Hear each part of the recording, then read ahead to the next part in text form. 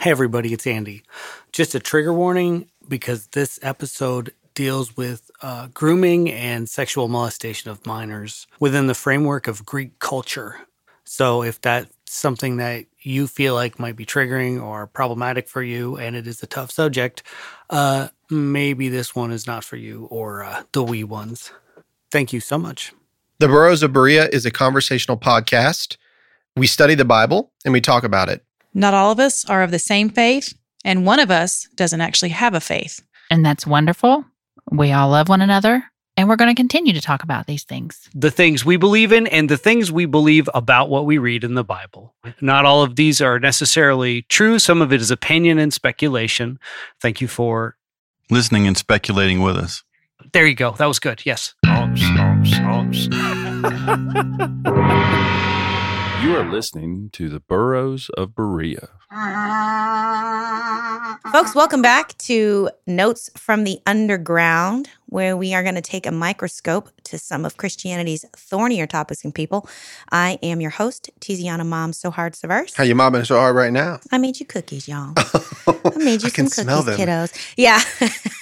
I actually felt really bad that Sarita wasn't going to make it today because I had planned to make chocolate chip cookies because she made the comment last time. That we did. But she's not here, so I'm actually going to save that for the next time. Oh, she very can be good. here. Because I want to talk to her. I have a whole thing I want to do with her next for the next Notes from the Underground. Yeah, cool. To the right, we've got Rick the Podfather. Hey, can I borrow Greg so that I can pet him funnily like the Podfather? Yeah. Be like, I make a podcast you can't refuse. You didn't even buy me a cup of coffee. Yeah. And behind the glass, as always, Rocket Man Andy Bishop. Yeah. It is just the three of us today, and we are going to be tackling the next opportunity to discuss same-sex relations in the Bible.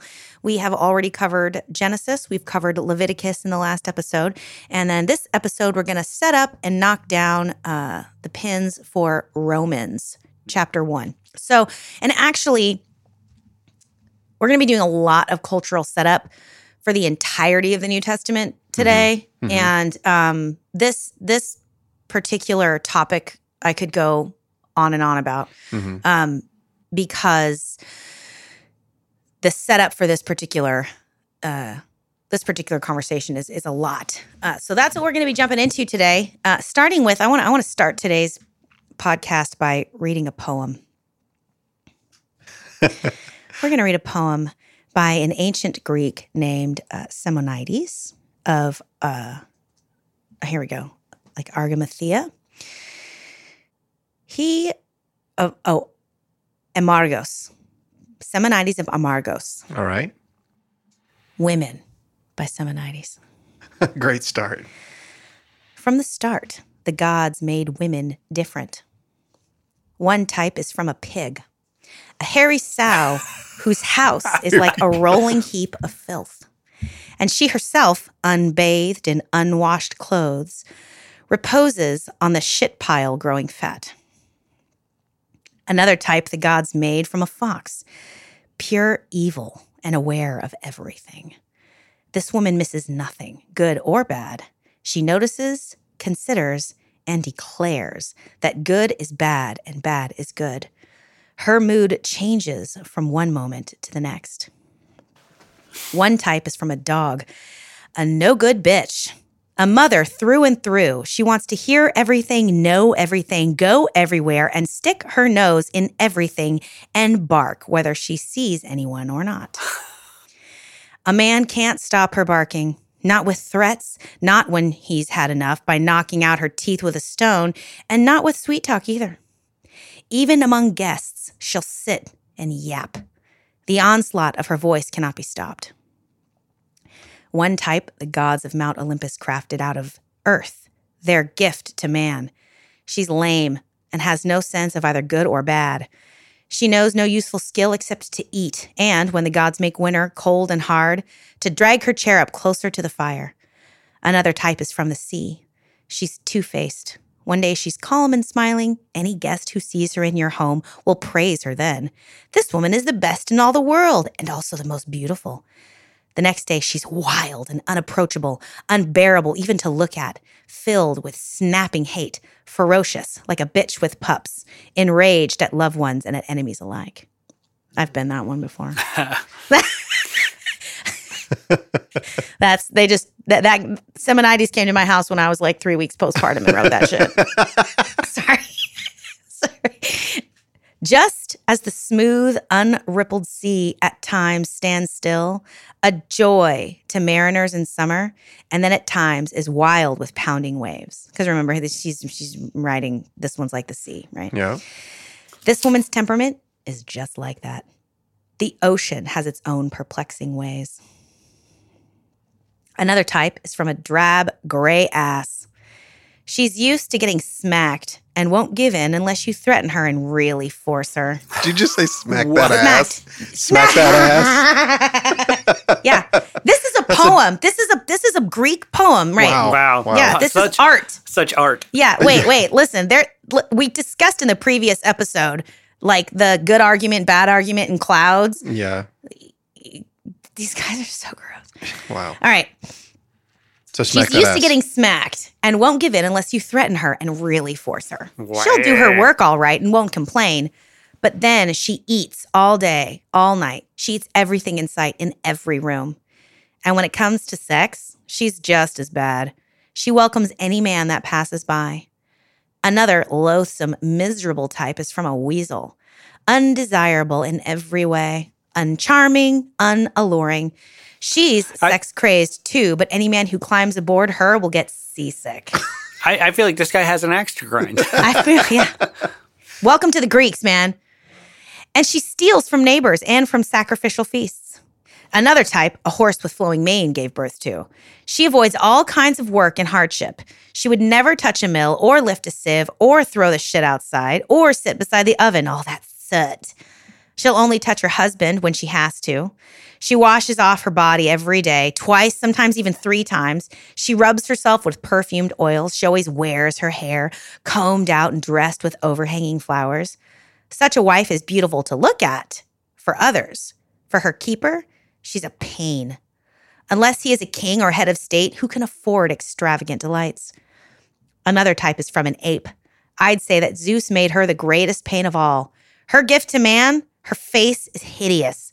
This woman is a total laughingstock. When she walks through the town, she has no neck, no butt. She's all legs.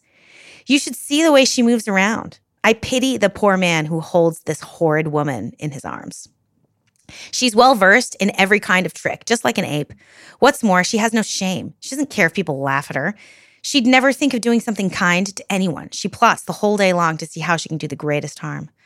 Another type is from a bee.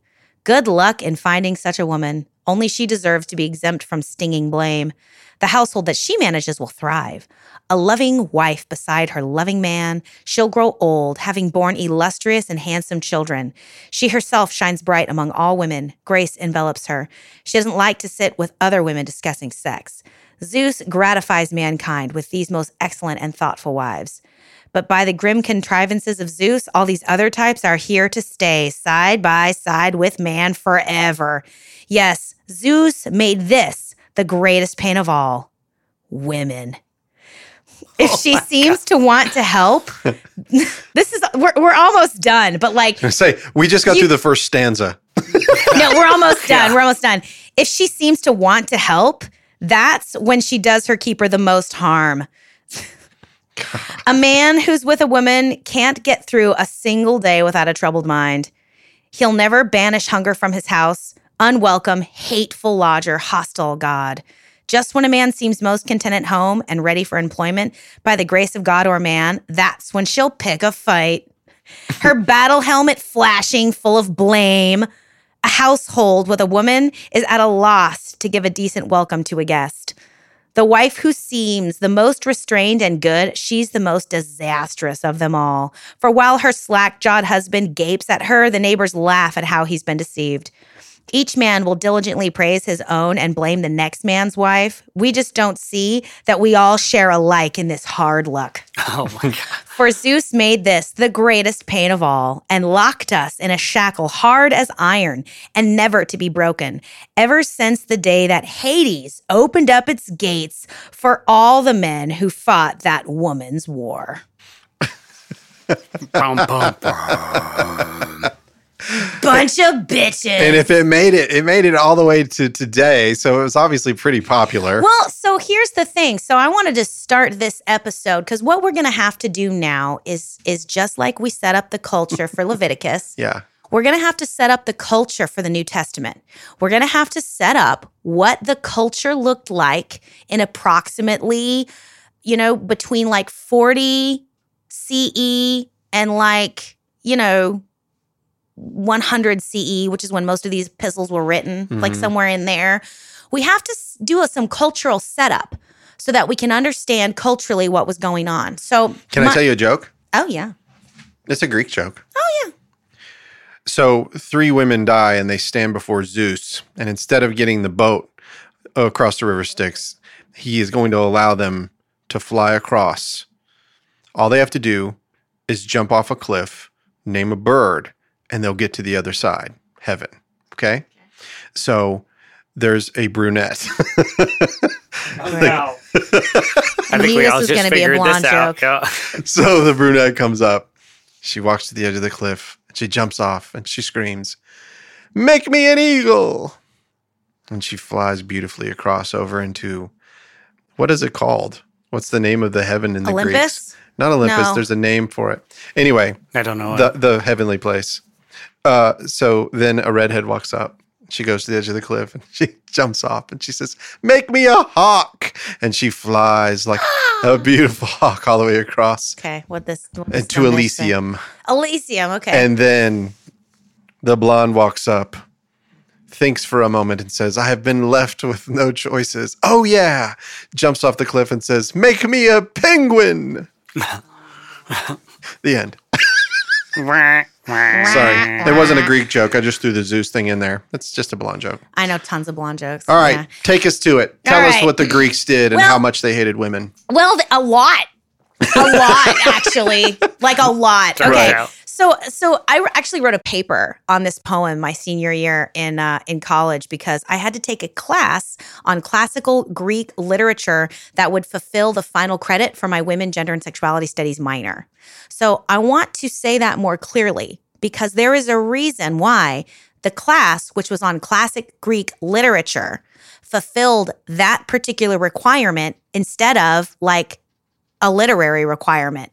Mm-hmm. Okay. Or a history requirement or a language arts requirement. Gender relations in ancient Greek were, by our standards, which can still tend to be pretty piss poor, they were appalling, as you can clearly see based on this poem. It seems like he loved women. What are you talking about? Yeah. My phone went ding ding. I have a friend. I'm bringing her lunch. I'm bringing my friend's family dinner today because she had surgery. So she was letting me know how she's doing okay. But anyhow, so that's why this particular class filled that requirement. So I had to spend an entire semester combing through ancient Greek and Roman literature in order to understand and parse out the gender relations in that culture.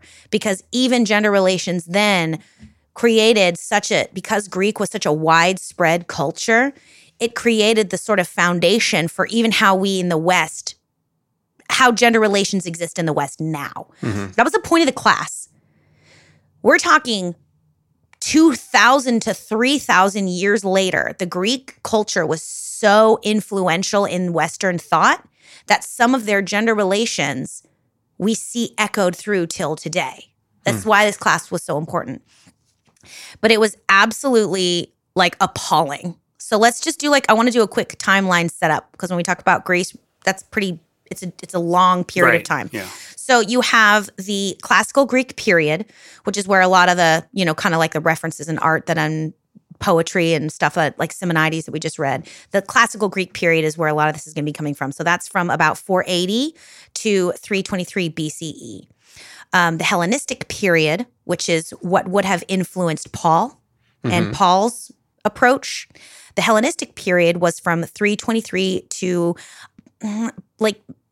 some people say 146 BCE, which is when the Achaean War happened and Rome fully overtook Greece. But some people say that it was closer to 30 BCE, depending on who you are, because that's when Cleopatra died. So 323 BCE is when Alexander died, and that marks the beginning of the Hellenistic period. So Alexander the Great was schooled and trained in Greek thought, in Greek literature, in Greek forms of government. And so when he went out a-conquering, he established this system in all the places that he conquered. So when we say the quote-unquote Greco-Roman world, it's because of Alexander the Great, the way the Greeks thought, the way that they argued, the way that they studied, the way that they believed, their conceptualizations of philosophy, that became standard practice everywhere. That's why we even have the Septuagint to begin with. Right. Mm-hmm. Because when he conquered Egypt and set up, his people as being in charge, right? Alexandria. They were like, well, we got to take this really important book and turn it into Greek so that it can be relevant. I'm exaggerating. Right, but yeah. But that's why we have it. And that's why we have the Septuagint. Mm-hmm. And then that's then why I have the Vulgate, which is the last Latin version of the Septuagint. Mm-hmm. So that's how influential this period of time was.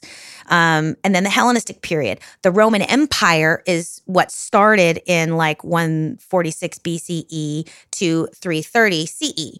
So the Roman Empire and the Greek Empire had this little period of time where they were overlapping. The Romans were super in love with the Greeks. They thought they were brilliant and smart. When you look at their art and you look at their practices, the Romans adopted a lot of their style of comedy, a lot of their style of poetry. The Greek bathhouses they adopted. They adopted a lot of Greek culture because they were totally impressed with them. And even though they conquered them, they wanted to preserve their way of doing things because they admired it. Mm-hmm. Right? Sure.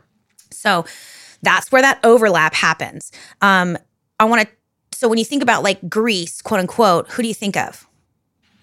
Well, Alexander the Great is what I was thinking of. Okay, so Alexander the Great, he died 323, so he's doing his whole thing. What are some other famous Greeks? Listen, y'all watch Bill and Ted's Excellent Adventure. Throw some at me. Archimedes. Is he Greek? Yeah, but sounds Greek. I'm thinking Socrates, Socrates. Plato. Aristotle, okay. Right? These are, thanks for blowing that setup. I was having an entire brain fart. Yeah. I really was. I just stopped in Hey, my is tracks. Hippocrates Greek? Socrates, 469. Plato, 428. Aristotle was in the 300s. Well, now it seems obvious. Yeah. Holy gracious, you guys. I Lord of mercy. was thinking Socrates. Yeah, Am well, I you're right. close? Right. Yeah, that's what that's That's what I was trying to are come you up with flipping me too, off but in I your literally brain? couldn't. I couldn't. My brain was not. But we're talking I was thinking food. No. Because you I love guys, Greek food. that's fine. It's fine. Yeah, it's fine. It's fine. All right, let me start over. Some of the most well-known names in Greek outside of you two's that This is they mainly, were but that's happening. mainly philosophy, though, right? Oh, absolutely. Because I'm Yeah. thinking along the lines of mathematics, and I'm thinking along the lines of No, yeah. we're yeah, talking Zeno. about Was Zeno a Greek? culture, and we're talking about philosophy. We're talking about some of the greatest minds that Right. argued and engaged Yeah, sure. in Stuff we Greek learned culture, today. the Even- stuff that we still learn today. Even the in people some who had been in high school. still show up in high school education and in popular culture. Mm-hmm. Socrates is the great Right. in Bill and Ted's Excellent Adventure. Mm-hmm. They go and collect him for their little project, Yeah. right? Because that's how influential these people were. So let's talk a little bit about how those people came to be. There was a certain structure of ancient Greek culture that continued through the Hellenistic period. And we're going to talk a little bit about that. How Socrates came to be Socrates, how Plato came to be Plato, how Aristotle came to be Aristotle, how Aristophanes came to be Aristophanes, great Greek playwrights, how Simonides came to be Simonides. Greek culture was very segregated along sexual lines. We've talked about this before. Women were in charge of the house, the oikos, and men were in charge of the polis, the political thought life. Mm-hmm.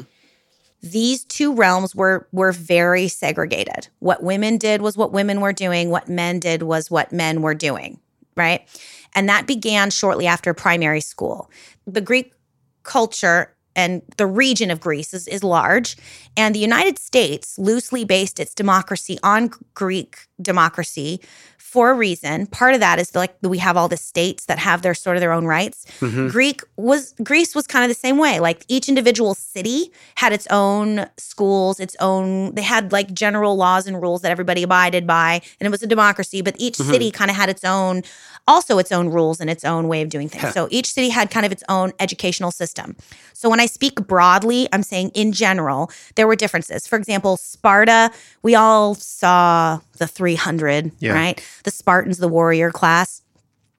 After Greek had become established and their military training sort of gave way to like a secondary education that was more based on athletics, which is where we get like the Olympics from. Right. Sparta still kind of stayed badass, for example. So like you can't necessarily, like Sparta might have had slightly different rules. But for the most part, if your family could afford to send you to school and school was legal for girls, it wasn't always. Primary school was the last time that you saw boys and girls in the same space.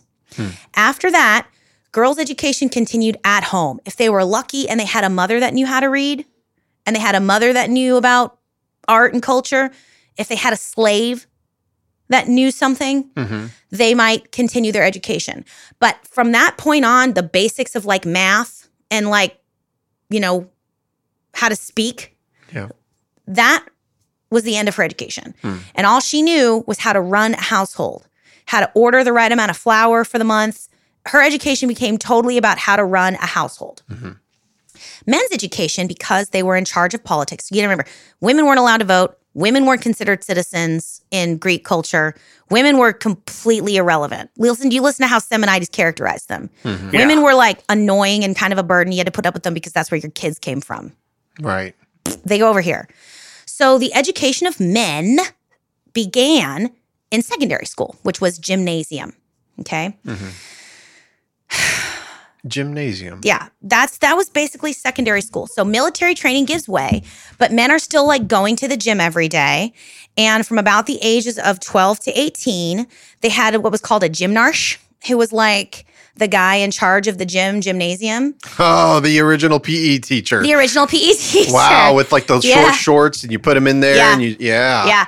So like these guys were in charge of like guarding the boys, and the boys were walked to school by a slave that also had a particular name that was designed to protect them as they walked them to school. And when they got to school, they did PE, they did language arts, they did history, and they did dancing, and they did poetry, right?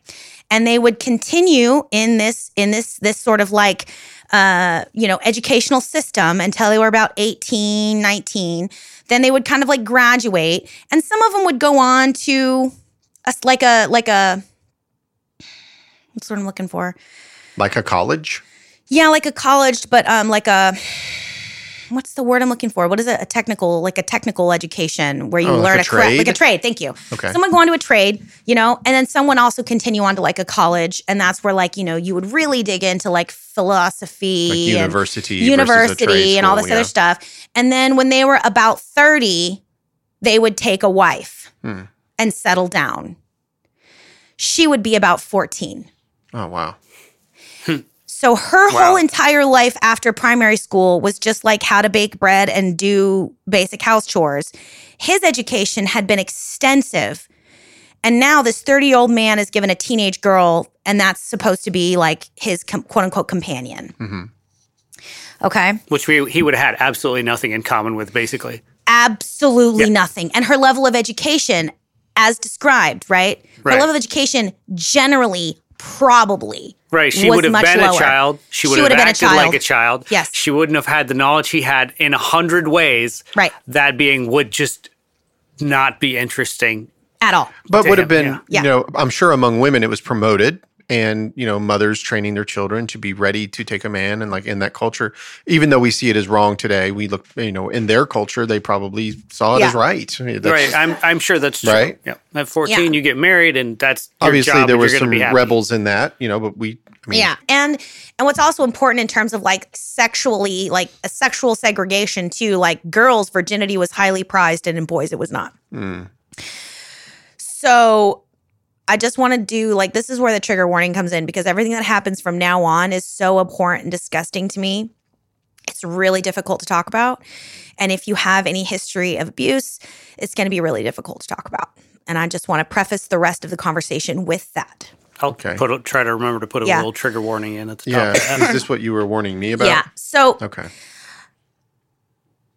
one of the reasons why gymnasium was the place where education continued, and this is one of those things that we talked about in the previous episode. If you missed it, I was making a joke about a play called Clouds.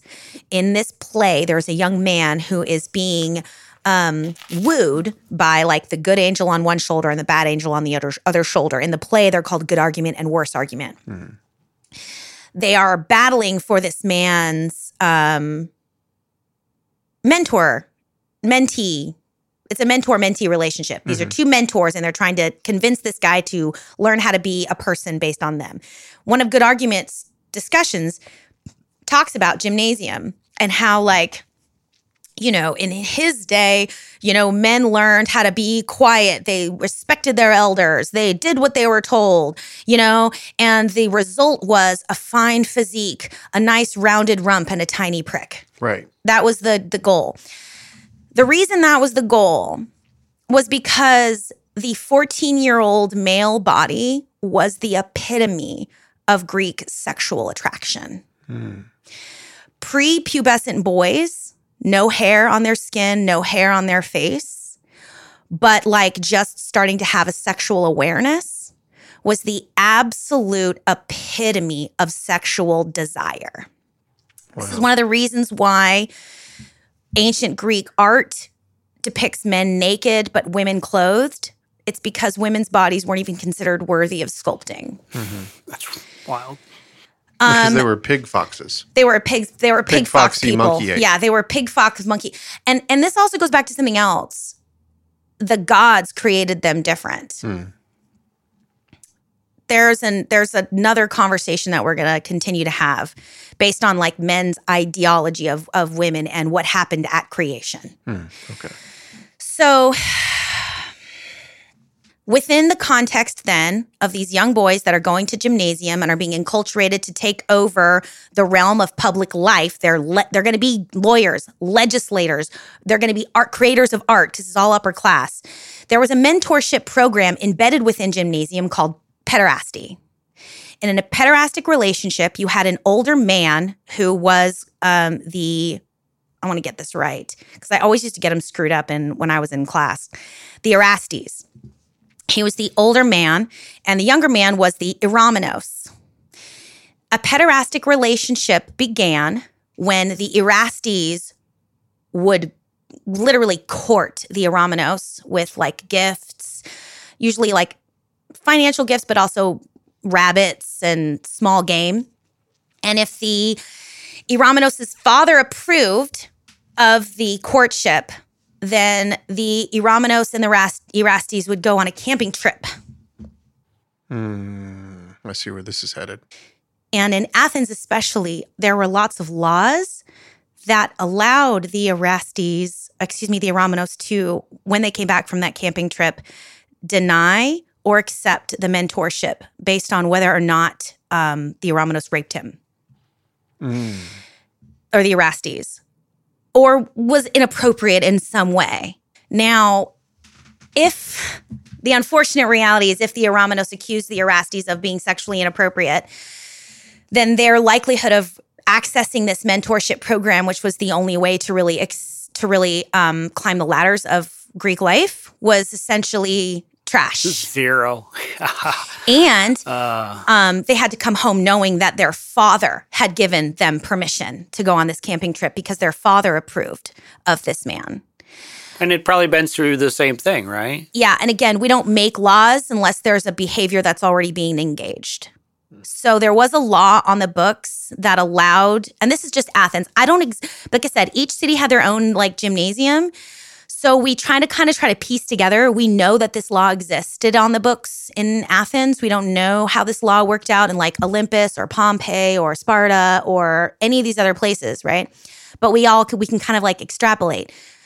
Again, we're painting a whole picture about a society about it's like, again, if 1,000 years from now, people are trying to paint the picture of what American society is like based on 6 seasons of the American Housewives. Right. And like, yeah, the Housewives of Atlanta and the Housewives of New York and the Housewives of Miami, there's going to be you're going to be able to like extrapolate a lot about culture, but it's also kind of relegated to the realm of the very, very rich. This was a very, very rich society. These are the people at the top. Then this pederastic relationship begins, and that is how all young boys are enculturated into the political life. It is with what was the law? That if the pederastic relationship would not be codified, that boy did not belong to that man. Okay. If that man caused him sexual harm. Got it. Right. Okay. So that was like kind of like the start. That was like the beginning of that relationship. But this is how they had access. This is how young men had access to like symposiums. This is how they had access to like dinner parties. This is how they had access to political debates. This is how they had access to different teachers at the gym. So they would go to school and they would learn, but then it was their Erastes. It was their lover that like took them to parties, took them to, helped them rub shoulders and elbows in the right places. Mm-hmm. And so it was kind of like baked into society and culture as this like perfectly natural mentorship program that is how boys learned how to be men properly. And this was a common practice in society. Within that context, there's a lot of problematic issues to discuss. Number one, let's start with acknowledging that the sexual component was a hotly debated issue. You've heard the term platonic relationship. Yes. What does that mean? Plato. Is that where it came from? Oh, I know what platonic. Sexless, right? Sexless, right. It's because that's the relationship Socrates had with Plato. So Socrates was Plato's Erastes, and Plato was the Eromenos. Aristotle was Plato's Eromenos, and Plato was the Erastes, right? So Socrates, and then later on, this other Greek writer named Plutarch, and Plutarch. He wrote that sounds right. Plutarch wrote like 400 years after Socrates, and yet they were making the same argument. So that sort of implies, because we don't exactly know when pederasty sort of fell out of favor, because obviously no one's doing it today to that same degree. We would call it grooming today. Yeah. We would call it grooming. So we don't know exactly when like that sort of like fell apart. If it's non-sexual, it would be mentoring. Yeah, so it's a mentorship program, and that's where we get the term platonic, because Socrates was a well-known opponent of the sexual aspect of the pederastic mentorship program because, and I quote, of the great harm it could do a boy. Mm-hmm. Plutarch and Plato and Socrates. Yeah, there's even like Aristophanes is a playwright. So in Plato's Symposium, so Plato writes this play like Symposium, right? And what that essentially is a so it's a philosophical text, and what it depicts is a friendly contest of like these extemporaneous speeches given by a group of noble men that are at a banquet. So they all come to a banquet. They're all like chilling at the table, and each one kind of gets up and like pops off with their whole big argument about stuff. Some of the main people there are Socrates, Aristophanes, who's the playwright, and Alcibiades, who's this like political figure. And the speeches are being given in praise of Eros, or the god of love and desire. So they're talking about all these different lofty ideas about love and this and that. And so within Symposium, there's this piece where Aristophanes is praising Socrates because he's like always trying to impress him at gymnasium. Oh, because by the way, everyone's naked in gymnasium. You train in the nude. Yeah, everybody's naked. Naked. Olympics were done in the nude. Everything's done in the nude. Yeah. Because all of these older Erastes liked to sit around and stare at young naked boys. That's why they were naked. And there were laws against things. That's why they had the gymnarch. There's a law on the books in like Olympus that the gymnarch, if they're not allowed to let certain men come into the room, they're not allowed to let certain people like, if someone has a history of X, Y, and Z, they're not allowed to be around the boys. And there's like, when playwrights wanted to make fun of someone or like talk about someone as being like gross, they would talk about how these guys would like basically go in and masturbate to the imprints of the boys' butts and genitals left in the dirt at gymnasium. Wow. They were disgusting. And Yeah. like, I would say this all the time in my class and get like in trouble for being like ethnocentric. Like, you're just looking at this culture through your lens. No, I'm looking at this culture through the lens of a person who has read enough psychology to understand just how deeply damaging child abuse is. Yes. And the fact that Socrates and Plato and Aristotle and Plutarch are like, this is gross, attests to the fact that I'm not the only one that thought this was gross. Well, Right. the fact that it's used as a slur, which you just talked Yeah. about, the imprint of the Yeah. shows that, I mean, there would have been a reasonable segment of society that probably wasn't okay with it. Wasn't okay with it. But the problem was what you said. You have this mentorship program, a camping weekend, which that might be a thing you save for after you learn how somebody is, not Right. at the beginning of the relationship.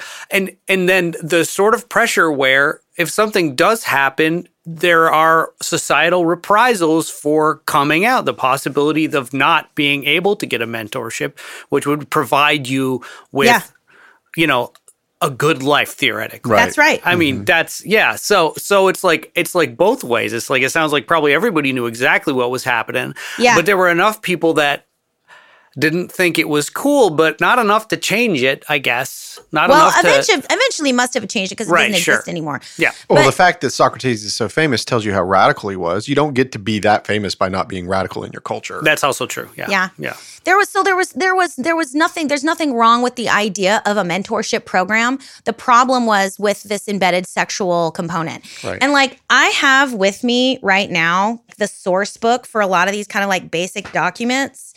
And like some of the pederastic poetry that I had to read in order to like get through this class is like it's really telling, because it tells you the Erastes were constantly being accused of and painted the picture of just being like panting dogs after these boys. Just panting dogs. They are like, and what's interesting is the epitome of their sexual desirability is when they were the closest to femininity. Once the boys started to grow hair, their desirability was lost.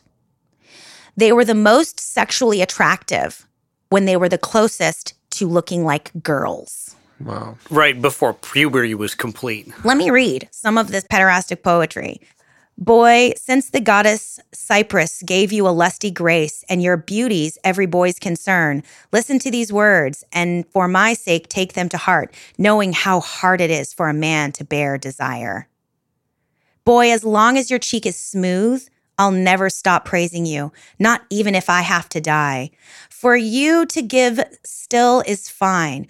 For me, there's no shame in asking. Since I'm in love, at your knees I beg, respect me, boy, give pleasure, if you're ever to have the gift of Cyprus with her wreaths of violet. When it's you who's wanting and approaching another, may the goddess grant that you get exactly the same response. Wow. When it's your turn to rape a little boy. Wow. Yeah.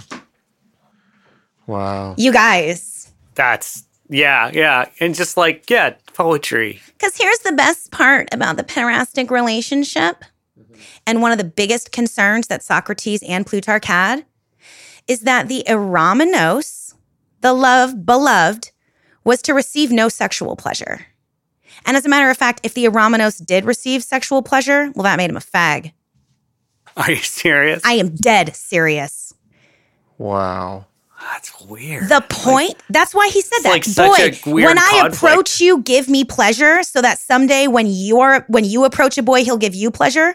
Their job was to provide their body for the Erastes to use for their own sexual pleasure and to receive none in return, because that made him like a bitch, didn't it?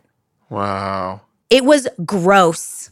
Wow. Disgusting. Now, pointing to be fair, the power thing that I think you're going to.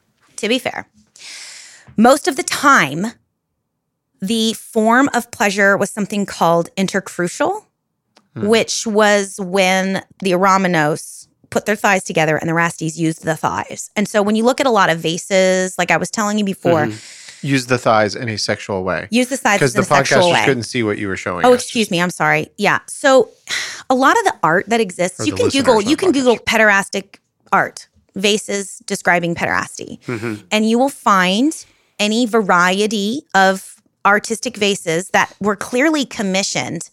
So, by the way, women had to live in homes where the art Right. Was commissions of was their commissions of their husbands having sex with little young boys. Hmm. Just by the way, just keep that in mind. I can't say that often enough. That history is just so wild. Because I cannot underscore this enough. These guys were not gay. They had women at home. They had wives. They were sleeping with their wives. Right. Probably for children only because they were having sex For the with sake of boys. children only. Yeah, women were like, and I've got a really, there's like this terrible, like, yeah. So the book that I'm looking at right now is called Homosexuality in Greece and Rome, a source book of basic documents edited by Thomas K. Hubbard. This is the book that I bought for my class. There is this one, I think it's Erotes by Pseudolichen. I can't remember. But there's this one particular piece of art. It's like another thing. They're always like sitting around the table chatting or like hanging out, dancing at a thing. And then everyone just pops off with these like giant monologues. Those are like a lot of the art that you see. And embedded within that is arguments. And so it's rhetorical because it's only one person who's writing it. So a lot of the times that style of art is this kind of like rhetorical argument. You see Paul execute it consistently in the book of Romans. It's a rhetorical style if you are a single author. Oh, where he's asking questions of himself and answering himself. Well, what he's doing is he's asking questions that he's interrogating the culture. He's interrogating culture. And that's what a lot of these ancient like art is, like Plato's Symposium. Plato wrote it. It's only one guy who wrote it. But he's got all these different voices offering speeches. That just blows my mind. So when we talk about like divinely inspired, okay, and so when Paul is writing the book of Romans, is it written in a different style than his other letters, or does he maintain that style? What's fascinating is that, so there are 7 undisputed Pauline epistles. They are Romans, 1st and 2nd Corinthians, Galatians, Philemon, and I believe Ephesians. And then there's one more. Thessalonians? No. Not those, huh? Those are the undisputed Pauline epistles because his rhetorical style and his use of the Greek is consistent. 1st and 2nd Timothy, 1st and 2nd Thessalonians, and Titus, those are disputed Pauline epistles because the rhetorical style and the style of Greek used are like entirely different. So Paul did not write those. Someone else wrote them in the style of Paul and then signed his name to them in order to gain some kind of credence or authenticity. But that's why we call it pseudo-Lycan, because Lycan was an author as well. And some of the pseudo-Lycan pieces are attributed to Lycan, but like the language is different enough that we're not really sure we can say that or not. So we still quote from those pieces of literature because they speak to a particular time. Yeah. But we call it pseudo-Lycan because we don't know for sure that he wrote it. Wow. So those pieces are included in canon and we read them and that's cool. But Paul didn't write them. Like Paul didn't write them. So just know that when you're reading it. And within the book of Romans, there is one particular section of the Greek that makes a giant leap. Like it's very, very different. It's either that he has written, like either it was inserted by later scribes as they were copying and recopying the book of Romans, the letter, or Paul is quoting something that's well known. Paul's quoting culture. And that particular, I was going to say, where's that at? the part where he talks in Romans 1 about they were depraved and they gave themselves over. From 18 on. Yeah, Right, from the- 118 on. Where the particular passage that says even women traded their natural relations for unnatural ones, that's the section where that particular language shifts and it is no longer the Greek that we know that Paul would use. Really? Yeah. But we're going to get there. How about that? We're going to get there. We're going to get there. Because I personally choose to believe, based on the arguments I read, I don't believe it was added later. I believe, along with Pamela Eisenbaum, that Paul was quoting culture. He was using rhetorical argument to speak to the Romans who were obsessed with the Greeks and followed along their culture lines, right? He was writing to these people that this was the culture they came out of. Mm-hmm. And so he was talking to them. I personally think that he was quoting. But back to the Romanos Erastes. So there's this one symposium where this guy is talking about women and like what an absolute burden they are, and he literally declares. I think it's in Erotes.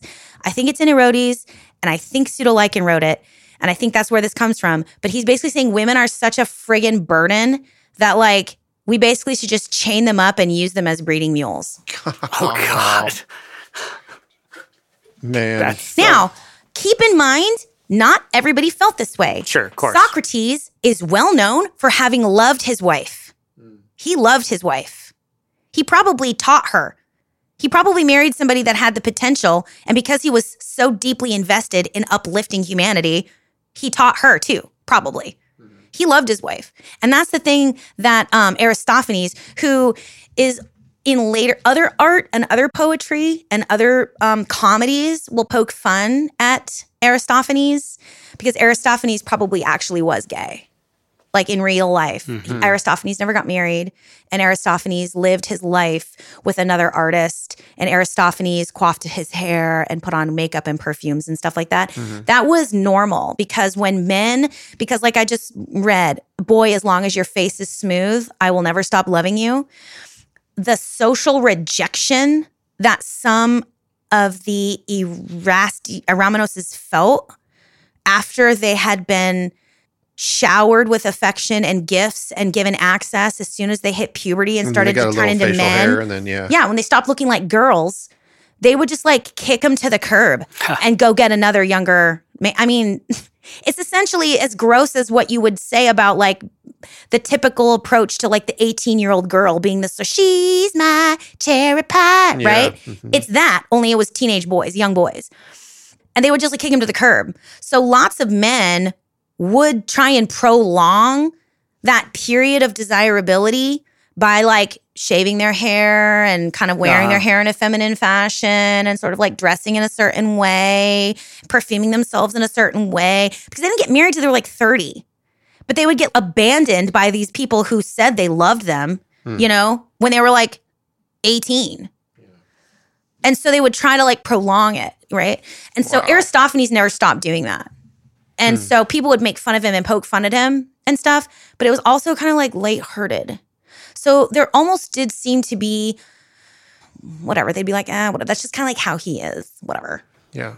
Yeah, it was a little bit like you'd poke fun at a friend Aristophanes almost or makes something. this joke about like how he would he was like talking about how Socrates, because again, you got to think about Plato's Symposium. They're giving these speeches praising love to Eros, who is the god of love. And Aristophanes is saying like Socrates is the best because I was always trying to seduce him at gymnasium by looking super good. And this one night we had to sleep together and I kept cuddling him and trying to get him to like do stuff. And Socrates was like, bruh, like go to sleep. You're touching. Go to sleep. And in that argument, he even says something like, I love my wife, back off.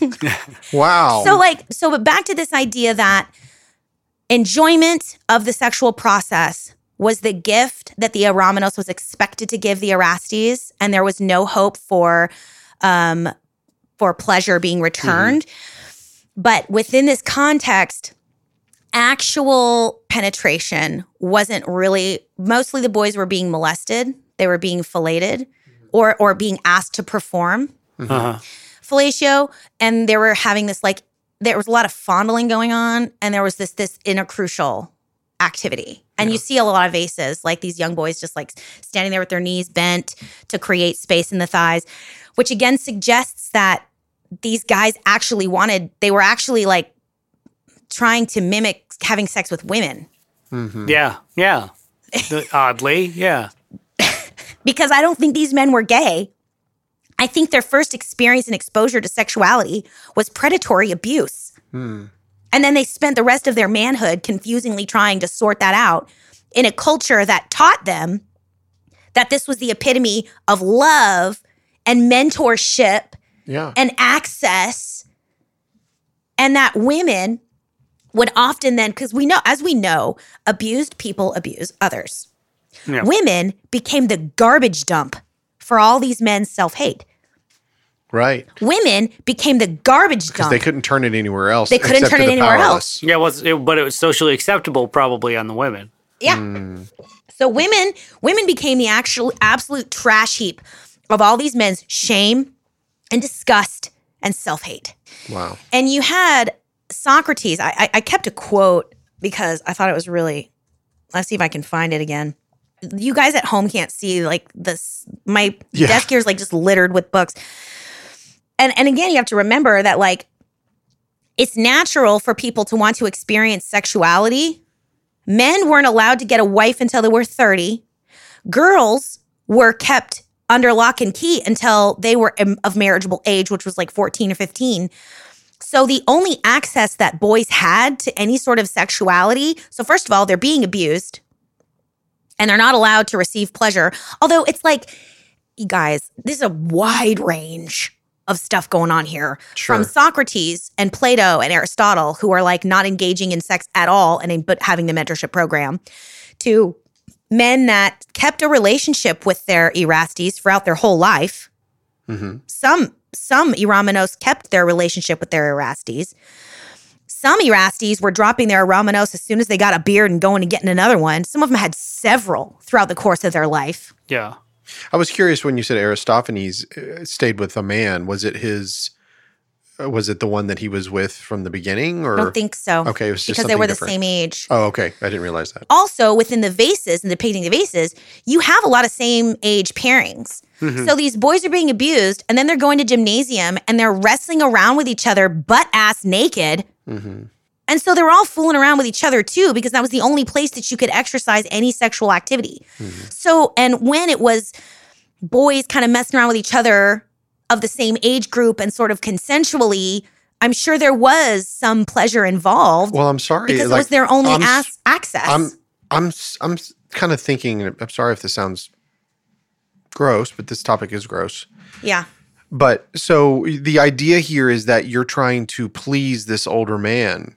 And now you've got all of these boys. Now, boys run together. They do their things together, right? They're probably even practicing on one another, trying to show them how to super please the person that they're with. Absolutely. You see what I'm saying? Like Yeah. they're Well, they also helping want to to know what it buddies feels out. like. You're doing this to me. Sure. I want Right. to know what Yeah. this feels like. Yeah. And the thing is, these two boys, everyone's doing it to each other. And so the all boys are of like, this, well, yeah, all of this is warping their worldview. it's certainly coloring it. And it's creating a whole situation. I mean, Or like it is the Robin worldview. Scroggs. Robin Scroggs wrote a book that was one of my sources for this study. And she says that once men and women segregated that way, a professional man would leave his house and spend a full 24 hours never having to talk to a woman, be around a woman, see a woman, or have any kind of contact with a woman until he went home. Women didn't leave the house without a slave to protect them. I mean, even boys, because this culture of like abuse had created this heightened sexual environment. And again, I'm being reductive. Like I Right. said, it was a wide spectrum. Yeah. Sure. But the other part of that is that being the receptive partner, being the passive partner, if it did turn into anal intercourse, the receptive partner was immediately like the worst piece of shit. In Better Argan Clouds, they're like, well, who are all the, let me see if I can just find it and read it. But I mean, they're like, well, who are all the legislators? They're like the wide asses. Well, who that's are what all they're the- talking about. Who are all the politicians? The wide asses. Who are all the lawyers? The wide asses. Basically, it's suggesting that within the pederastic relationship, in order to get where they wanted to go, there are certain boys who would sink to the level of letting themselves be penetrated in order to achieve political, financial, and social gain. Yeah. Yeah. And that was a slur. That was a slur. Right. That was the way that you humiliated someone. I mean, literally. We still do it. Yeah, We just still generally do to it. women, but yeah. But I mean, like, if you are a gay man and you are at least masculine presenting, you'll get by in society. But if you are a gay man and you're feminine presenting, you better watch out. Yeah. Because we are still doing it to this day, that gross thing that they were doing, which is denigrating women so deeply that if you are the receptive partner, you are no better than a woman. Mm. And yeah, expected to be a part of the behavior, just not going to that one particular point or whatever. And one of Socrates, so within the great debate around pederasty and the pederastic relationship, one of Socrates' greatest arguments is the fact that the boy can receive no pleasure, and that's not fair, and it's disgusting. And he even says, like, all he has to look at is a giant hairy belly. God, Lord. It's gross. Yeah, It is gross. Yeah. Now, Trust me. so because this is, I have a very giant hairy belly. Yeah. Poor Holly. You don't want to look at that. Ain't nobody got time for that. So, all right. So within this construct of the argument, the great argument around pederasty and its sexual component, you've got all these people on all these different sides arguing. One of the arguments that began to happen for pederastic relationships is that it was more natural. It was more natural and more masculine for men to be attracted to other men. Wanting to sleep with a man and being attracted to a man was the epitome of masculinity, because wanting it and admiring masculinity was tantamount to elevating it. Mm-hmm. Yeah. And back to Simonides on women, there's this one particular, it's mentioned in Hedwig and the Angry Inch. I don't have the energy to Google it. What is it? Hedwig and the Angry Inch? The play Hedwig and the Angry Inch. The musical, to be specific. There's a song where the most popular song from Hedwig and the Angry Inch. Put on my makeup. No, it's about looking for your other half. It's about when you're trying to find someone to love. That is based on an actual piece of Greek literature that suggests at the time where humanity was created, men and women were literally created differently. And like mankind was broken apart, and it has to try and find its way back to itself. Mm-hmm. And so there's Tear Me Down, Wig in a Box, In Your Arms Tonight, Exquisite Corpse. Those are the names of the songs. Dang it.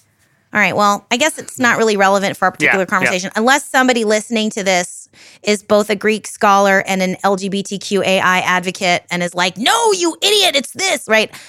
Please email us. Let us know where we messed up. Good tunes, rock musical. Yeah. So you'd have to do some more Googling, but essentially it was based on a piece of Greek literature, and what arose out of that piece of Greek... Daddy? No, what arose out of that literature... That might also be Greek referential, though.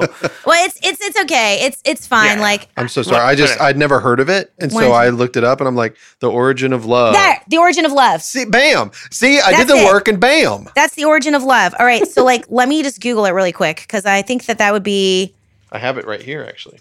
The Origin of Love is based on a speech by Aristophanes in Plato's Symposium. The speech describes 3 different sexes: men attracted to women, women attracted to women, and men attracted to women. They were split in 2 by the gods, leaving them with the desire to seek out their other half.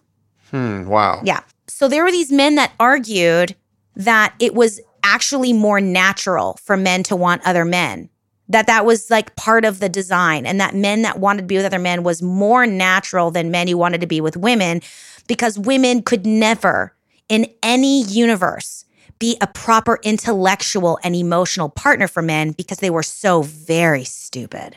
Yeah, I mean, if they didn't get a B, right? Yeah, if you didn't get a B. Socrates must have got a B. Must have got a B. Well, and that's also a lot of pressure on women. Maybe he got a Fox, but Socrates was a really awesome dude, and he turned her into a B. Right. Well, or maybe these 14-year-old girls were being married completely and totally sexually innocent to these men that had experienced all of their sexual maturation through an abusive process with other men, as well as having because the thing is that there was also good. They learned a lot. They were given, they went to parties, and they got training and they learned philosophy and you know what I mean? They weren't always being abused sexually. Right. And that's what makes it confusing.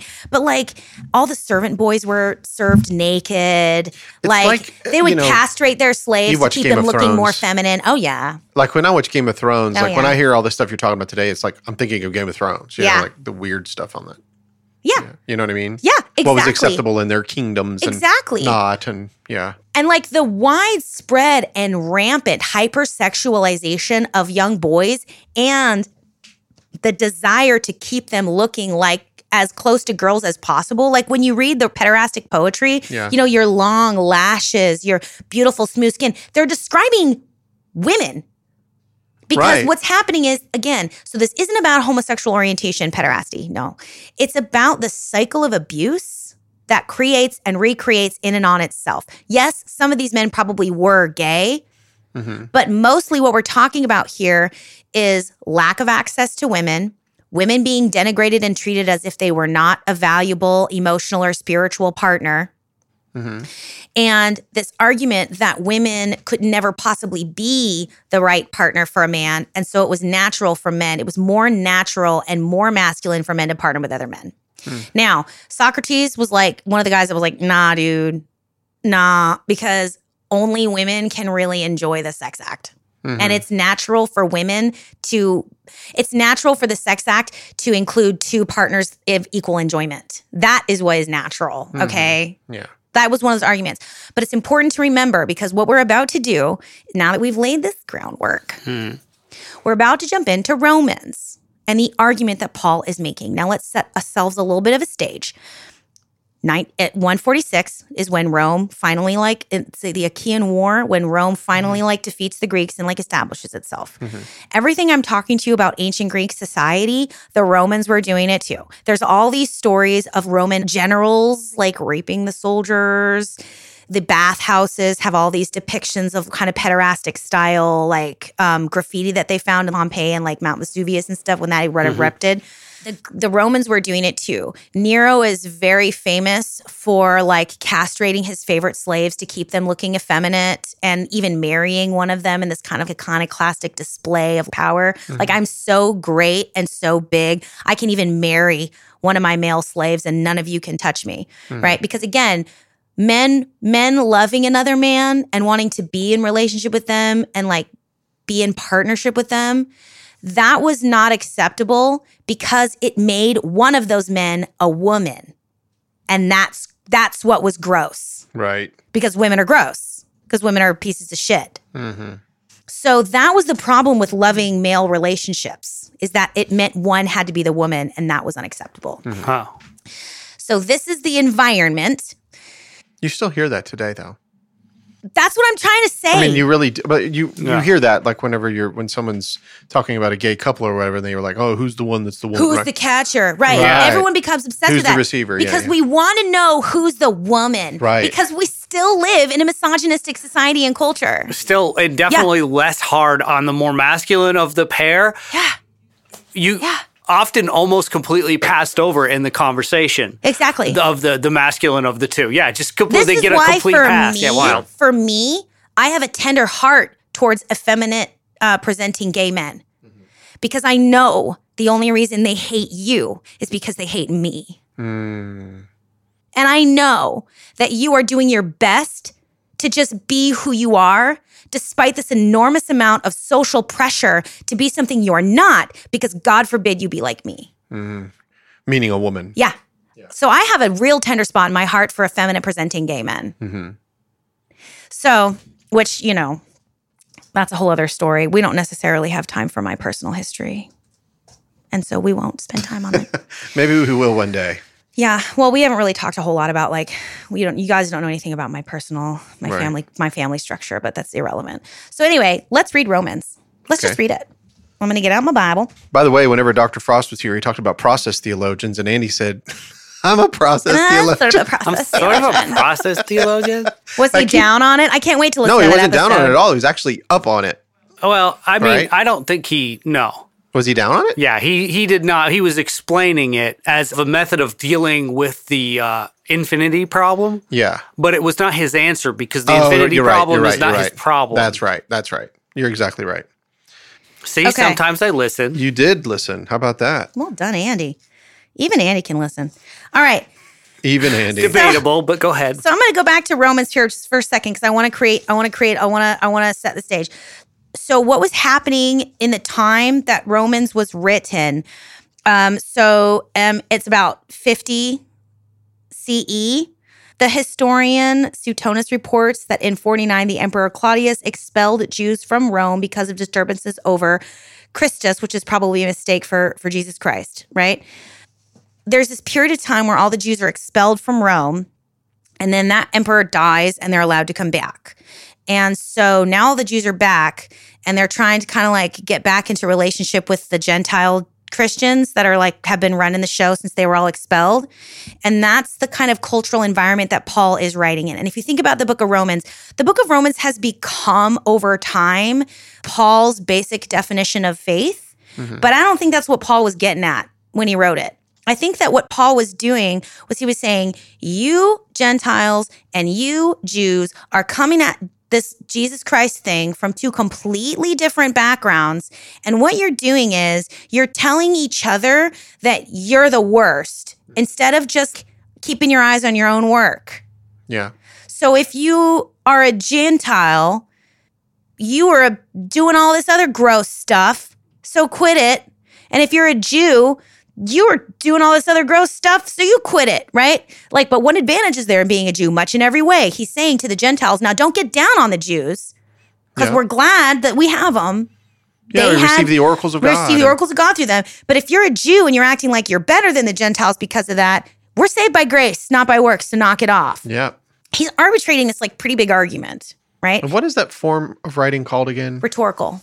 Is it rhetorical? Rhetorical writing. And it's, well, I thought you said I thought there was another name for there that is another name for it. So like a form of an argument where you question yourself. I can't remember. There was a. Yeah. Well, and it also, there's other types, you can, I'm not a Greek scholar. I took one class on ancient Greek literature when I was an undergrad. Yeah. Okay. And I've already learned so much more just from that one class and your extra research. Yeah. Yeah. Can you imagine if we spent decades studying it, what we would learn? Right. When I took this class, that's when the passage in Romans, the passage in Timothy, and the passage in Corinthians, that's for me when the scales fell from my eyes and I saw what they were talking about. I was like, oh, this is what they're talking about. This was gross. Let me, just for fun, gentlemen, I'm going to read you, because now we're about to read about Romans, but like, why not just get it all out? I'm going to read you a story. Plutarch, love stories. Then this is circa 735 BC to 730 BCE. Mm-hmm. So these events, if historical, would have occurred around 735 to 730 BCE. The story is alluded to by Alexander of Aetola, an early Hellenistic poet. And it tells the story of an Argive family that settled in Corinth, which we all know as 1st and 2nd Corinthians. This Melesius had a son named Actaeon, the handsomest and most modest youth of his age, who had many lovers, chief of whom was Archias of the family of Heraclidia. In wealth and general influence, the most outstanding man in Corinth. Now, when he could not gain the boy by persuasion, when it says lovers, he had many people that were pursuing him for the Eromenos-Erastes relationship. But the boy was modest, which is another gross aspect of it. The more they fight off the men, the more that they're like desired. So gross. Okay. So now when he could not gain the boy by persuasion, he determined to carry him off by force. A trigger warning for everyone. Trigger warning right now. Okay. So he got together a crowd of friends and servants, went in as a drunken frolic to the house of Melesius, and tried to take the boy away. But his father and his friends resisted. The neighbors also ran out and pulled against the assailants. And so Actaeon was pulled to pieces and killed. The assailants thereupon went away. But Melesius took his son's body and exhibited it in the marketplace of the Corinthians, demanding the punishment of the men who had done the deed. But the Corinthians merely pitied him and did nothing further. So, being unsuccessful, he went away and waited for the Isthmian festival, when he went up upon the temple of Poseidon, shouted accusations against the Bacchae, and reminded the people of his father Hebron's benefactions. Whereupon, calling upon the gods to avenge him, he threw himself down from the rocks. Not long afterward, the city was afflicted by drought and pestilence, and when the Corinthians consulted the oracle concerning relief, the god replied that the wrath of Poseidon would not relax until they inflicted punishment for the death of Actaeon. Archias knew of this, for he was himself one of those sent to consult the oracle, and voluntarily refrained from returning to Corinth. Instead, he sailed to Sicily and founded Syracuse. There he became the father of 2 daughters, Ortega and Syracusa, and was treacherously murdered by Telephus, who had been his beloved, that's Eramenos, and sailed with him to Sicily in command of a ship. Wow. So, like, Corinth, when we read in 1 Corinthians, the clobber passage of don't do this thing, this is one of the, like, major tales of the founding of the city of Corinth, is this young boy who was pulled apart to death by a raiding drunken group of rapists who are trying to steal him away from his father's house and rape him. Because he didn't want to go. Because he was so cute. Yeah, he was cute and he resisted. Because he was cute and he resisted. Wow. Guys, listen, there's a lot of stuff that God really doesn't like. And it's important for us to know what that stuff is. Child abuse, of the degrading of young boys, and the hypersexualization of young boys is part of it. So if you have a little boy and you call him a lady killer, and you have a little boy and you say, oh, he's just flirting with the girls, knock it off. You're hypersexualizing a child. Stop it. Wow. Anyway. Yeah. Do you feel passionate about what you just said? It's because the hypersexualization of boys is allowed.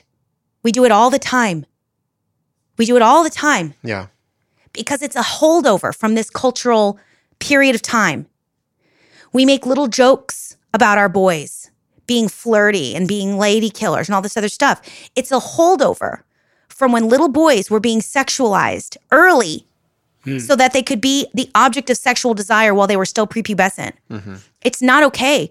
We have got to start protecting and preserving the innocence of our boys the way that we do our girls. Mm-hmm.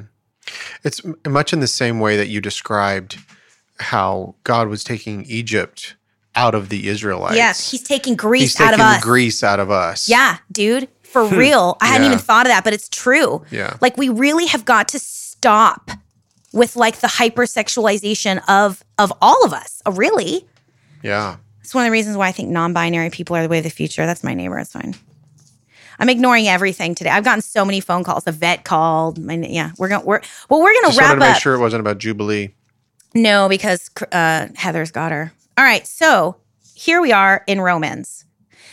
We've got this situation. This is the culture wherein Paul was raised. And here's the other thing. Paul was a Hellenistic Jew. Right. Paul was highly educated in Greek oratory skills and in Greek literature and in Greek writing. You can tell by the way he wrote his Greek, this man was highly educated. Yeah. And he was educated. He was a Hellenistic Jew. So he was educated in all of this Greek style of culture. So the Hellenistic Jews are like doing their Jew thing with all these Greeks around him doing all of this stuff. And the Hellenistic Jews were like appalled. Mm-hmm. And they used to like tell their young boys, don't hang out with Gentiles because they all have chlamydia. Right. They used to tell them that. So like Jewish boys, like this is where a lot of the hate from like stay away from Gentiles, this is where this is coming from. Yeah. Really? Sure. Oh, yeah. Again, you're living in a culture where no one is protecting these boys. Mm-hmm. No one's protecting the boys. Right. And so what are they doing? They're being preyed upon, and then they're preying on each other. Because that's what happens to boys when they're abused. Sure. They become abusers. Right. And so you've got all these, so the Hellenistic Jews are like, don't hang out with those guys. Right. And they weren't wrong. No, They weren't wrong. They weren't wrong. They weren't wrong. But what we as Christians today can understand is that what they should have been doing instead of judging the Gentiles for being nasty is trying to protect their boys from the cycle of abuse that these poor Gentile boys were trapped in. Mm-hmm.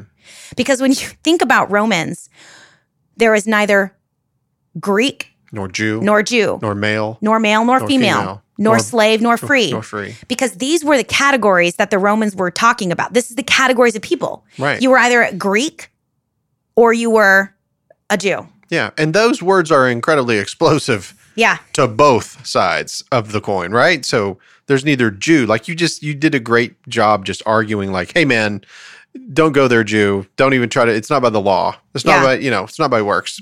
So get over yourself.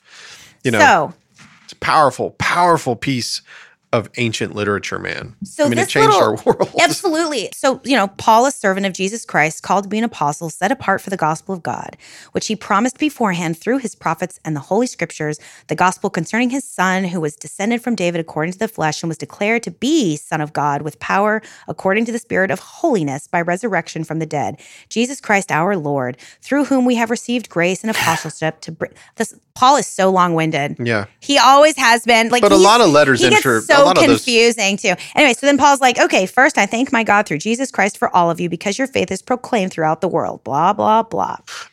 He's just setting the stage. Right. Right. You don't mean blah, blah, blah about the word. You just, not you're trying to not get in to any way, the point. shape, or form. Not in any shape or form. I know. So the point is the power of the gospel. For I am not ashamed of the gospel. It is the power of God for salvation to everyone who has faith, to the Jew first, and also to the Greek. For in the righteousness of God is revealed through faith for faith, as it is written, the one who is righteous will live by faith. Now, right here is where in the original Greek, Paul's language shifts. It shifts right here. Huh. But in the English, we don't get it. But scholars think either that it was inserted by later scribes or that Paul was in perfect alignment with the rhetorical style of the day, like Jesus used to do, and then they would quote something that everyone else would know. Yeah. For the wrath of God is revealed from heaven against all ungodliness and wickedness. By their wickedness, suppress the truth. For what can be known about God is plain to them because God has shown it to them. Ever since the creation of the world, his eternal power and divine nature, invisible though they are, have been understood and seen through the things he has made. So they are without excuse. This is all Aristotle and Plato. This is all part of their arguments. The way that you can use nature to like understand things. And this is also very Calvin later on. But like this is all normal Greek argument. So they are without excuse. For they knew God. They did not honor him as God or give thanks to him, but they became futile in their thinking and their senseless minds were darkened. Claiming to be wise, they became fools, and they exchanged the glory of the immortal God for images resembling a mortal human being or birds or four-footed animals or reptiles. Therefore, God gave them up to the lusts of their hearts, to impurity, to the degrading of their bodies amongst themselves, because they exchanged the truth about God for a lie and worshipped and served the creature rather than the Creator, who is blessed forever. Amen. For this reason, God gave them up to the degrading passions. Their women exchanged natural intercourse for unnatural, and in the same way also, the men, giving up natural intercourse with women, were consumed with passion for one another. Men committed shameless acts with men and received in their own persons the due penalty for their error. And since they did not see fit to acknowledge God, God gave them up to a debased mind and to things that should not be done. They were filled with every kind of wickedness, evil, covetousness, malice, full of envy, murder, strife, deceit, craftiness. They are gossips, slanderers, God-haters, insolent, haughty, boastful, inventors of evil, rebellious towards their parents, foolish, faithless, heartless, ruthless. They know God's decree that those who practice such things deserve to die, yet they not only do them, but even applaud others who practice them. Therefore, you have no excuse, whoever you are, when you judge others. From passing judgment on others, you condemn yourselves because you, the judge, are doing the very same things. You say, we know that God's judgment on those who do such things is in accordance with truth. Do you imagine, however, that when you judge those who do such things and yet you do them yourself, you will escape the judgment of God? And he goes on. So there will be anguish and distress for everyone who does evil, the Jew first and also the Greek. For God shows no partiality. That chunk of space where he's describing like evil people, it's very reminiscent in its ancient initial Hebrew of another text called the Wisdom of Solomon that we have. And that particular argument is very much in line with the way that Hellenistic Jews characterized the Gentiles and the Greeks as their way of protecting their boys from intermingling with the Greeks, but also as a way of like maintaining a segregation from their culture. And again, when we talk about the sort of social environment that pederasty had crafted, there was this argument that it was more natural for men to sleep with men than it was for men to sleep with women because women were so gross and useless they could never possibly afford a proper emotional partner. So what he's saying is women also exchanged their natural relations with men, which was one of partnership and love and connection and elevation because God gave men and women in his image. Women exchanged natural relationship with men for unnatural relationship with women. Women were like, you know what? Screw you. You guys think we're pieces of shit? Fine. We'll just love one another. What Paul's talking about and what Paul is describing, so first of all, he's using rhetorical argument because then he says, if you pass judgment on those people, you're passing judgment on yourself. Knock it off. Right. Quit being so judgy. So first of all, Paul's not saying that is what he believes. He's quoting the Hellenistic Jewish approach to condemning Gentiles. That's what he's doing. That's why the language shifts in the Greek, in my opinion. Again, we don't know because we weren't there. I've read several opinions about it. I don't think it was put in later by a scribe. I think Paul wrote it differently on purpose because I think he's writing in the style of the Wisdom of Solomon because he's actually quoting the Hellenistic Jewish approach and belief system about Gentiles. And part of that belief system was, amongst the Gentiles, that sex with women wasn't natural because women were such pieces of shit. That's just, yeah. Wow. That's what he's talking about. Wow. He's not talking about natural, loving relationships between a person with a homosexual orientation. He's talking about rejecting your own heterosexual identity in favor of a homosexual identity because it's the only place as a woman you can receive anyone to validate your identity. And for a man, because you've been so abused by men, you don't even know how to react to women anymore. Yeah. Because most of these people weren't gay. Most of these people were heterosexuals that had been so abused and so discounted that they started engaging in homosexual relations because that was the only place they could. That was the only recourse they had for managing their abuse. Yeah, I mean, it was acceptable as part of their culture for men. Yeah. And women were left to themselves to figure it out. Yeah. Because they were treated like crap. They were treated like They were breeders. uneducated and they weren't loved. They weren't honored. They weren't cherished. They weren't lifted up. In the women poem, they were completely looked at, denigrated. Yeah, I mean. Yeah, and I wish I could remember the exact. I have it in the source document where the guy literally says women should just be kept chained in the basement for breeding purposes. That's so crazy. If I was a woman in that period of time, I probably would have been a lesbian too. Sure. Whether that was natural to my inborn orientation or not. Do you see the difference? You didn't have to have a miserable relationship, Yeah, any way you could possibly feel love. And let's be honest, that's still true today. Yeah. That is still true today. I'm not saying that is for everyone, but I am saying that, I even as a child, after what I went through, I struggled with my identity and I wondered, I asked myself the question, am I bisexual? Because of what had happened to me, right? Yeah. And so by the time I become teen, I realized that I didn't have an attraction to men. What I had was a confusion about what sex was with men. Because of what had happened. That's right. So then I fell in love and had a wife and kids and all that stuff, and those things went away. But I can see where it wouldn't for some. Right, sure. And I could, you know what I mean? It depends on the level of abuse or whatever it might have been. And there are some men. For everybody. There are some men like Socrates, and there are some men that eventually got married and had wives. There are other people that wrote arguing that wives were good and it was okay and it's fine. But it's almost like it's like oh, they're not all that bad, right? So there were men that were able to not. I mean, research shows us 70% of abused people become abusers. 70% of abused people become abusers. That means 30% of abused people don't. So it's possible that 30% of the male Greek culture was grew out of that. Maybe their abuse wasn't that bad. Maybe the guy experienced a bit of remorse. Yeah. Again, it's levels. Levels. It's a spectrum, right? So, yeah. But that is what Paul's talking about. Mm-hmm.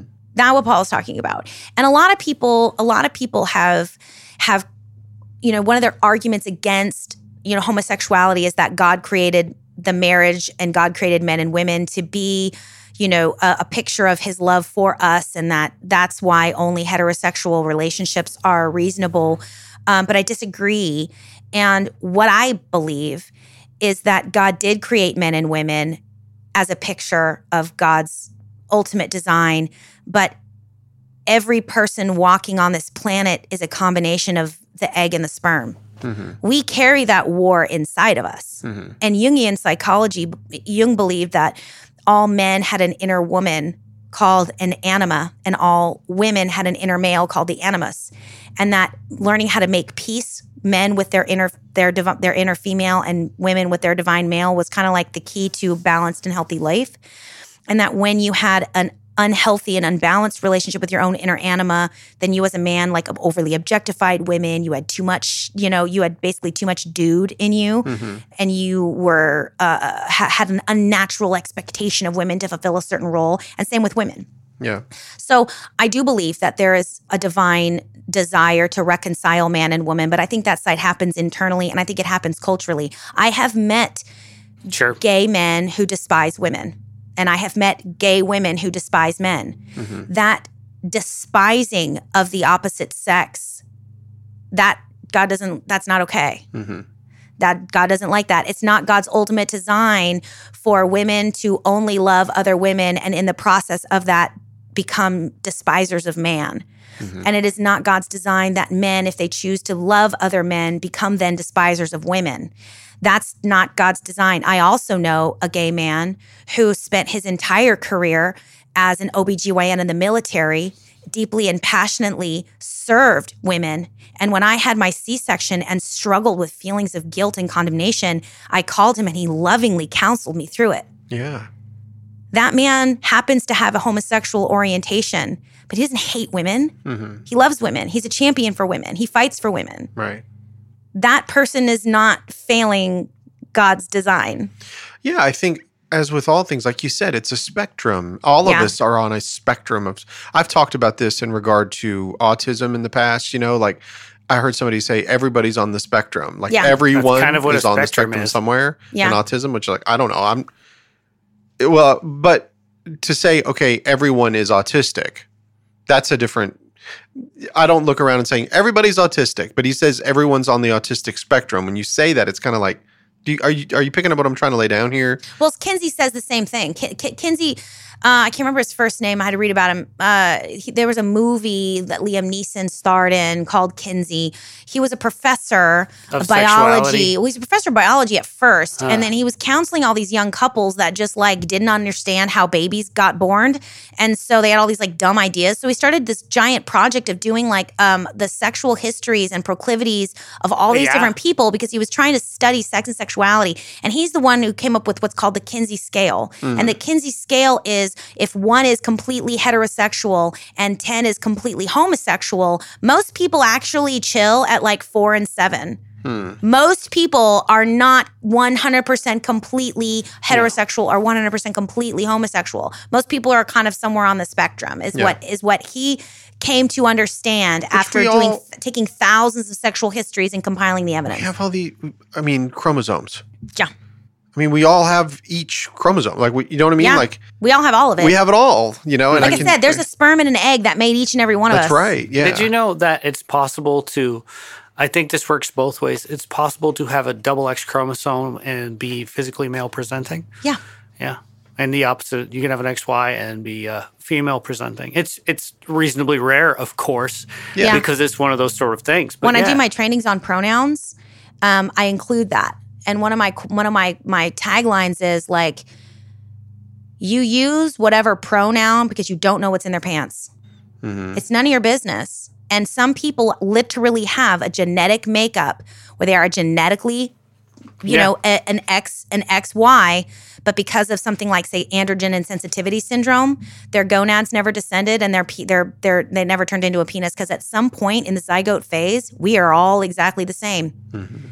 your body, either because of its response to estrogen or because of its response to testosterone in the embryo, in the embryonic stage, sort of starts the process of becoming one or the other. But at some point, all like ovaries and gonads are the same thing. No, same thing, yeah. It's just that one stays inside and one comes outside. And the penis and the clitoris, to be frank, are the same thing. It's just that one grew and turned into a penis and one stayed as a clitoris. Just ask hyenas. Yeah, I mean, it's all the same equipment. It's just how it differentiated. I didn't either. Female hyenas have a clitoris that is the size of a penis. Oh, okay. Interesting. Yeah, and it's just all of them. And so That was so obscure. I was not expecting that. Yeah, you know? that came out of hyenas nowhere. are a particularly weird They are. thing, They to are, be yeah. fair.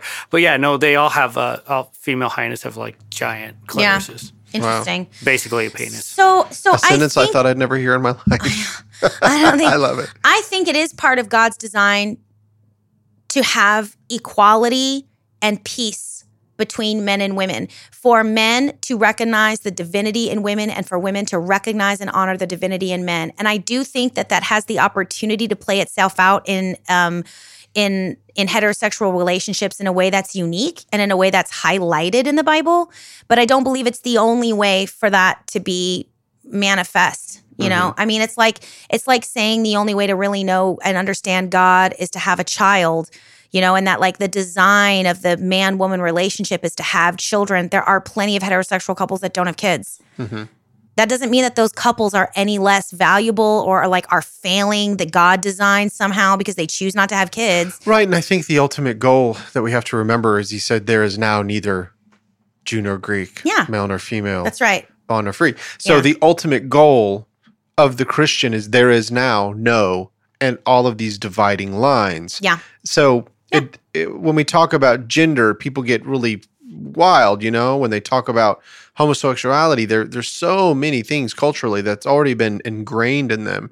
It's hard to talk about. Then you have those people who have endured abuse on both sides, and it's difficult to talk about. Yeah. I think it's safe to say that when God gave his son to the world, that he saved the world. He didn't pick particulars. He saved the world. Yeah, it's the great equalizer. It's the equalizer, and Christ was that great equalizer. Yeah. And so whenever you're talking to other people, remember Christ died for the world. That when I'm talking about from our biblical studies, like I want to remind people that. Yeah. You know, that when you are to love others, like if I ever have this discussion, because for me, like I've always had a certain viewpoint, you know, towards homosexuality, which was, it is wrong. That's how I've always believed my whole life. It is wrong. I've been told it. I've thought it. And this study's been incredible because first of all, I didn't know all of this background. This has been incredible. But, you know, I always try to remind everybody that I just say, have you ever told a lie? Like, I love to say that. Because, like, why? Why would I say that? Because that is the great equalizer. We're all the same. Like, the Bible makes it pretty clear that there is none righteous, no, not even one. Yeah. Regardless of what you might think of any particular topic that we go through. Yeah. The great equalizer is that we're all the same. Yeah, we're all the same. We are all the same. And we all go through a process of rebirth. And I think that on the other side of that rebirthing process, I think it is possible to have your mind and your spirit expunged from some of these practices that were abhorrent to God, but also still remain with a homosexual orientation. It's just incumbent upon you with that orientation to choose relationships that are mutually consensual, mutually gratifying, committed and loving, and only have power dynamics that are not abusive. That are not abusive. And to not live in a reality wherein you segregate yourself from the opposite sex entirely. Like, I think that's the problem. When a lot of this started to shift is when, like, things started to shift for women and women started being allowed into things and women started, some of the diehard control started to slacken and women started to have a little bit more social and political power and, like, access to education. Once women entered the sphere, then men were no longer the only source of sexual gratification. Some of this kind of went away. It's the segregation of the sexes that's unnatural. Yeah, it's the segregation of the sexes that's unnatural. We are designed to live in relationship with one another. We all got here because we live in relationship with one another. If our moms and dads didn't get busy, none of us would be here, regardless. Any sort of segregation allows you to other the people that you're not exposed to. Exactly. That is what is unnatural, is the segregation of the sexes. So I do not believe that verse is a catch-all condemnation of any and all homosexual relationships. I don't. And I think I've made that clear. Mm-hmm. I do believe that it is a commentary on the segregation of the sexes that results in homosexual relationships that are counter to a person's inborn heterosexual identity because they've been given no option and they've been enculturated through abuse. That's what I think that's about. Mm-hmm. Well, you made your case very strong. Yeah. We only got 2 more verses to get through, but this has already been a tough one and a long one. So we're going to go ahead and call it. And guys, this has been really tough. So be kind to yourselves today. Drink a lot of water and get some rest. If this was triggering for you, it was triggering for me too. I'm with you. Me too. I'm right there with you. I'm with you. This has been really hard. And I just want you to, I'm just going to pray for the Holy Spirit to just be with your heart today as you process everything that we just discussed, because I know this is really challenging. And again, feel free to reach out to us. We're here for you. If this was triggering in a way and you need to talk, please reach out. And we will see you next time on the Burrows of Berea. Peace out. Have a good day. Hey guys, this is Rick from the Burrows of Berea. Do you know how much blood, sweat, and tears it takes to make a podcast? None. But that doesn't mean that it doesn't cost a lot. And so if you guys don't mind, if anybody would like to give to help us with these episodes, it would be great. We'll put out even more content. And if you go to our Patreon page, just search for the Burrows of Berea. You'll get extra notes, extra episodes, and it's pretty much free. $1 gets you a lot. Thanks, guys. Her daughter is the cutest. Well, Just this, angelic little if being. it's all right with you, let's just do one more. Okay. And then go on about our day. Well, the thing is that yeah. So what we'll do is we'll do Romans, because that's we'll do Romans, and then we'll just come back to Corinthians and Timothy later. Although really, it's a good. They all kind of go together. Okay. So we'll see. I'm going to try to unclobber it. Unclobber it. It's a good book. Are you talking about the book over here? Yeah. Yeah, Unclobber. Oh my gosh, I got to bring your book back. Don't worry about it. This one is really good. And this one, this book actually, this book was really fucking good. I got to be honest with you. It's just the way my mind works. Uh-huh. Say the title. The New Testament and Homosexuality. By Robin Scroggs. Scroggs. Scroggin. Robin Scrotum. Is that kind of what your mind thinks of? I was just, like Robin Scroggs, like I'm robbing Scroggs. Like sex. You heard it, Scroggin? No. Scroggs is a sexual thing.